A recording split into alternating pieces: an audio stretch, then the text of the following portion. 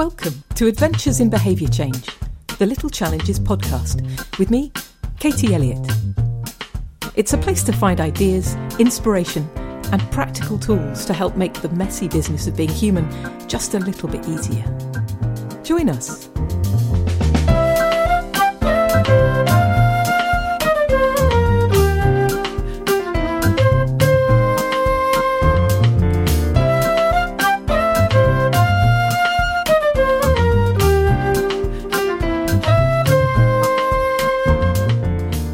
On today's show, my guest is Emma J. Bell, author, coach, and founder of the Global Resilience Project.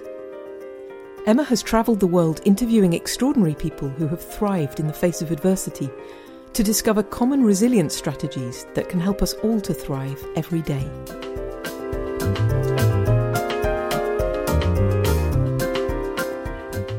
Emma J. Bell, welcome and thank you for joining me today.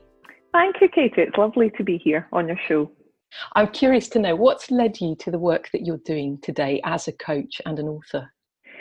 So my most recent project is the Global Resilience Project, where I travelled over 35,000 miles around the world to interview 50 people who had faced 50 different kinds of trauma, but each of whom had one thing in common, and that is that they didn't just survive the trauma, but they are thriving despite the trauma. And I wanted to understand whether there were common resilience factors that these 50 thrivers, as we call them, were using in order not just to survive, but to thrive. And there are. We found through this research that there are 9 secrets to thriving, as we call them, and that's the subject of my next book. But what led me to do that particular work, and I see that as the pinnacle of my journey so far, was that as a litigator in court, as a judge, I would deal with clients who had faced traumas and difficulties, and I would notice that some were thriving, they bounced forward, whilst others were barely surviving, Katie. They had allowed their life to be defined by their experience, and that reflected what I had seen in my own personal life. So like many of your listeners, I have had a fairly challenging upbringing, but I noticed that myself and other family members were reacting to those challenges differently. Sadly, my brother, for example, became a heroin addict. And on the face of it, I looked like I was thriving, being in law and being a part of a law firm, but in fact, I wasn't thriving. I was only just surviving. So really from a fairly early age, I've been really interested in what it is that enables some of us to thrive. And that ultimately has led me to this point and the work that I do today. That's fascinating. Broadly speaking, is it the field of post-traumatic growth that you're exploring around how some people grow through trauma? It's what those people who have bounced forward after trauma can teach about how to thrive every day.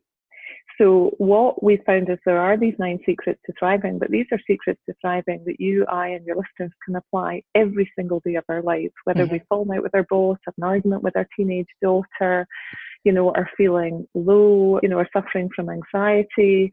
These are strategies that don't simply apply when we're in the midst of adversity of the most traumatic kind, but rather when we're just riding the bumps in the road that we all encounter every day. And I know you said that this will be the subject of your next book, but are you able to tell us anything about those secrets? Well, okay then, I will. I'm not just one, maybe? Well, I'm sure your listeners won't be surprised to hear that the first secret to thriving is self-care. This idea that we need to apply our own oxygen mask before we're able to support others. But what our thrivers told us is there are actually particular self-care practices that can really enable us to thrive. So things like setting boundaries, things like being really clear about what your needs are and articulating those needs. Things like one of my favourites is do something you love every single day, even if that's just getting up 10 minutes early before everyone in the house is up and enjoying the warmth of a cup of tea in your hands. Others are commit acts of self-love every day. Again, another one of my personal favourites. And they go on and on. So the self-care practices that our thrivers told us about were just incredible. And one of my passions at the moment, I'm touring around talking about the 9 secrets to thriving and sharing these amazing stories of our thrivers, some who have survived terrorist attacks, others who have survived, gang rapes, who've lost limbs, almost any kind of trauma you can think of. One of our thrivers has encountered that and yet is thriving. So self-care was what each one of our thrivers identified. That came through unanimously in our research as being a primary secret to thriving. Isn't it interesting that so often we feel that that's a corner that can be cut, particularly people who do a lot of caring for others can easily imagine that they can not look after themselves well. I mean, I speak as someone who's done that for the majority of my life. I think that it's okay to get away with not taking good care of oneself whilst attempting to take very good care of other people without realising that that's kind of back to front. Absolutely. And that came out resoundingly in the research. In fact, Helen Connolly, one of our thrivers, said, you wouldn't expect your mobile phone to work if you didn't charge it. And I love that analogy. I think that's so powerful. Of course, your mobile phone works best when it's fully charged and it's ready to go. Yeah. And that applies to every single one of us. Otherwise, resentment creeps in, lack of energy, we get emotional, we're overburdened. And the trouble is that many of us, and I count myself in this, we have rescuer tendencies. Mm-hmm. And those rescuer tendencies undermine our ability to put ourselves first. Yeah, there can be some quite strong cultural and familial sort of martyring patterns and over-caring patterns, I think. I certainly have had quite a few of those in my own life that I've really had to address in order to be well. I won't ask you about more secrets at this point because they're secrets and we need to come and hear you speak or buy your book. So moving on from that, I'd love to know what's one thing that you personally do regularly that helps you to stay physically healthy? Well, that's a lovely segue, isn't it, from the self-care into the physical health. For me, it's doing exercise outside. So I have the cutest dog called Buddy, and Buddy is my running buddy. So most days, whether it's raining, snowing, wet, windy, dark or light, I will get out for a short or medium or long run with Buddy. And that allows me to stay physically healthy. Yoga is also really important in my life. This feeling of moving your body. I always say to people, if you're going to do any exercise, make sure it fills you with joy. Otherwise, you'll stop doing it. And each of those just fills me with joy. It's so true as well that it should fill you with joy because it makes it so much easier to do it, doesn't it? Rather than doing something you think you should do, but don't really want to. I'm giving up doing anything I feel I should do. I'm just giving that up for life. I've discovered that I may be part dog. So if you give me a sport that involves chasing a ball around, I'm perfectly happy and don't notice that I'm getting exercise. But if you expect me to run long distances without a ball in front of me, I just don't seem to be able to manage it very well. I think you and Buddy have quite a lot in common. So what's one thing that you do regularly that helps you to stay mentally healthy? I get up every morning, 45 minutes before I need to do anything so that I can meditate. And my meditation is a combination of pure following the breath and visualizing the outcomes that I'm focusing on right now. And that allows me to stay calm and connected to my dream. As adults, often we forget to dream, but dreaming is what keeps excitement in life. And I always have a dream that I'm following. And my current dream is that we'll touch 10 million lives with this research. And I dream about that every day. What a fantastic dream to have. Thank you. I'd love to know, what's one thing that you do, perhaps you've already mentioned it, that helps you to do your very best work? I think having a dream, because I think if we set goals that are realistic, those are not inspiring. And also it means that the actions we take towards the goals are going to be fairly limited. When I set the audacious and completely outrageous goal of touching 10 million lives with this project, it made me do things that I wouldn't have done if the goal had been smaller. It made me reach out to people I was barefaced and outrageous to reach out to. So the one thing that helps us do our best work is set a goal that's effectively a dream that really inspires you, that lights you up inside, and that makes a difference to the lives of others. And then you'll push through fear, you'll push through embarrassment in order to do what needs to be done to achieve that goal. Mm. I love that expression. I think you said you were willing to be barefaced and outrageous. I think that's what you said. Audacious is my word that relates to this goal. It's audacious. It's fantastic. So audacious. Many of us will avoid doing things that feel audacious for fear of rejection or failure. I'm curious to know, what's the worst thing that's happened as a result of being barefaced, outrageous and audacious for you? Well, I recognise what you say, because I spent the first 30 years of my life not being audacious, and it kept me exactly inside my comfort zone.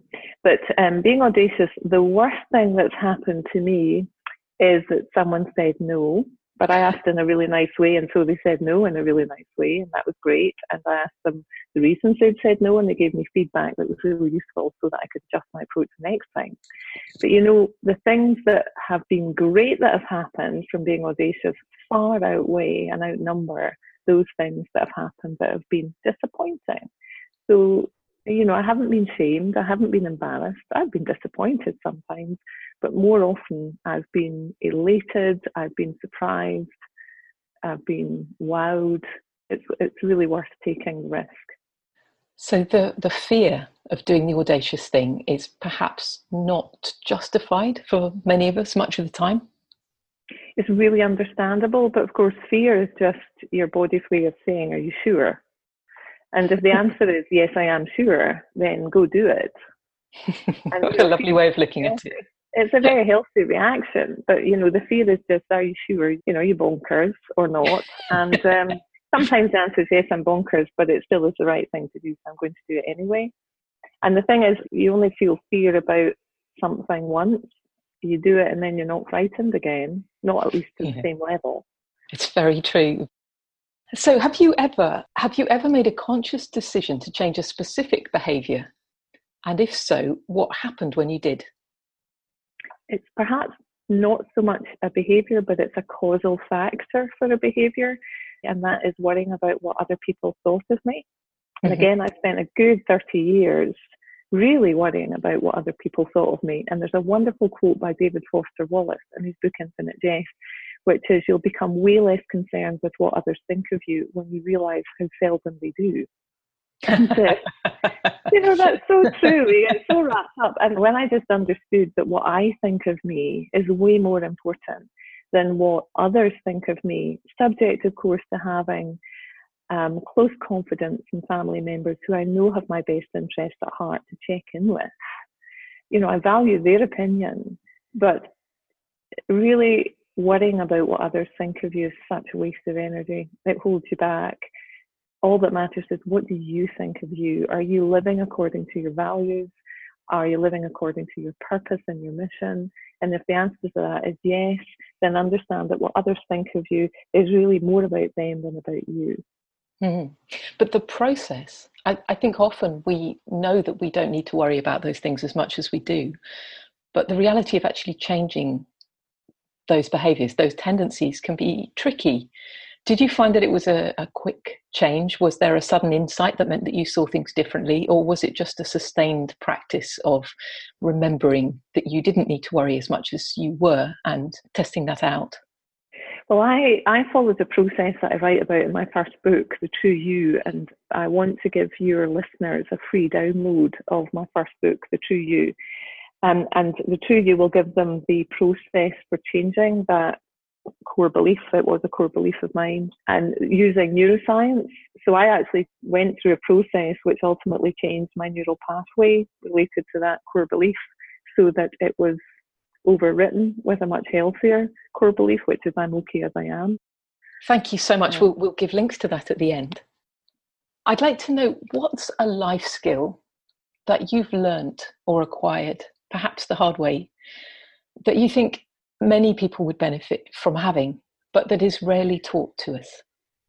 I think the skill of being able to ritualize habits.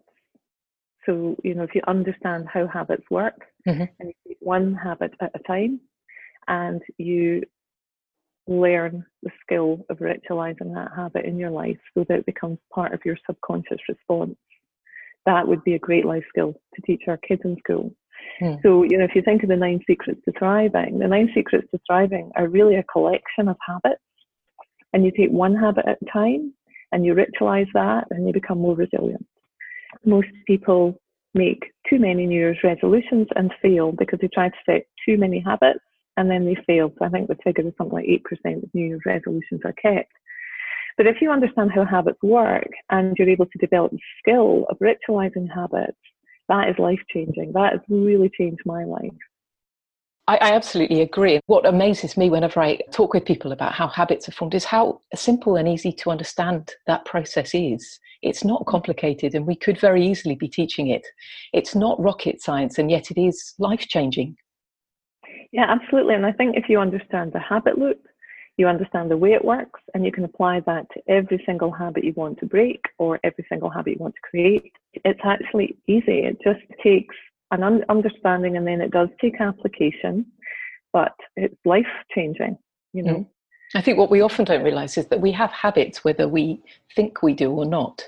So sometimes we can imagine that we don't really want to form lots of habits and routines without realising that we have them anyway. It's just that we haven't ever chosen them consciously. So it's having that power to make conscious choices about our habits and routines that makes all the difference, I think. You're right. Absolutely right.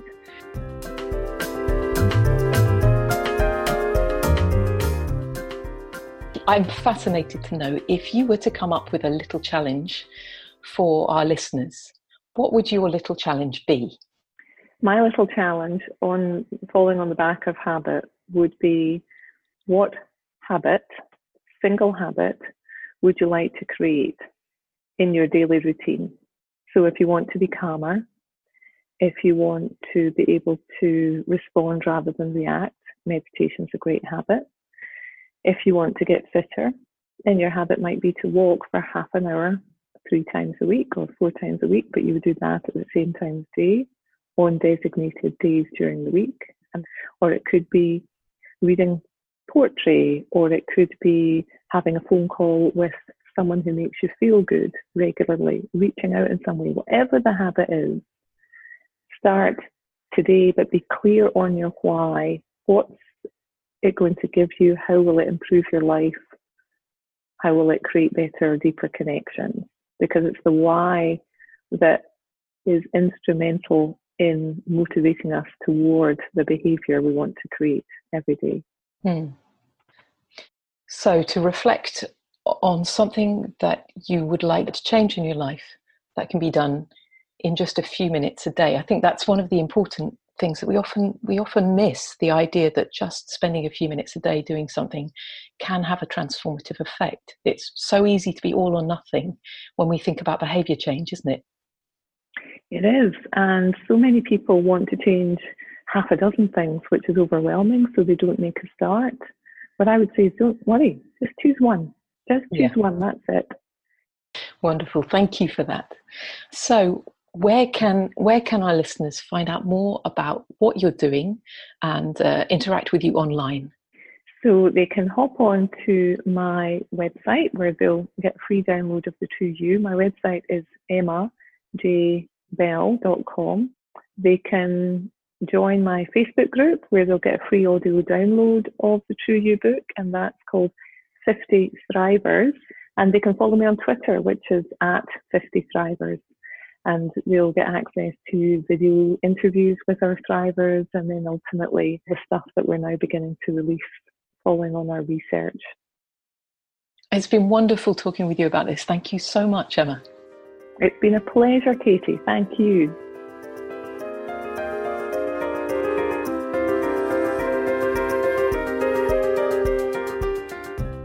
Thanks for listening. If you know someone who might enjoy today's episode, please pass it on. And if you'd like to hear more from Adventures in Behaviour Change, subscribe on iTunes.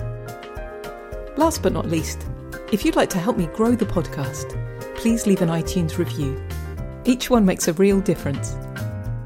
Until next time, bye for now. Adventures in Behavior Change is brought to you by the Little Challenges Project. To find out more, visit littlechallenges.com.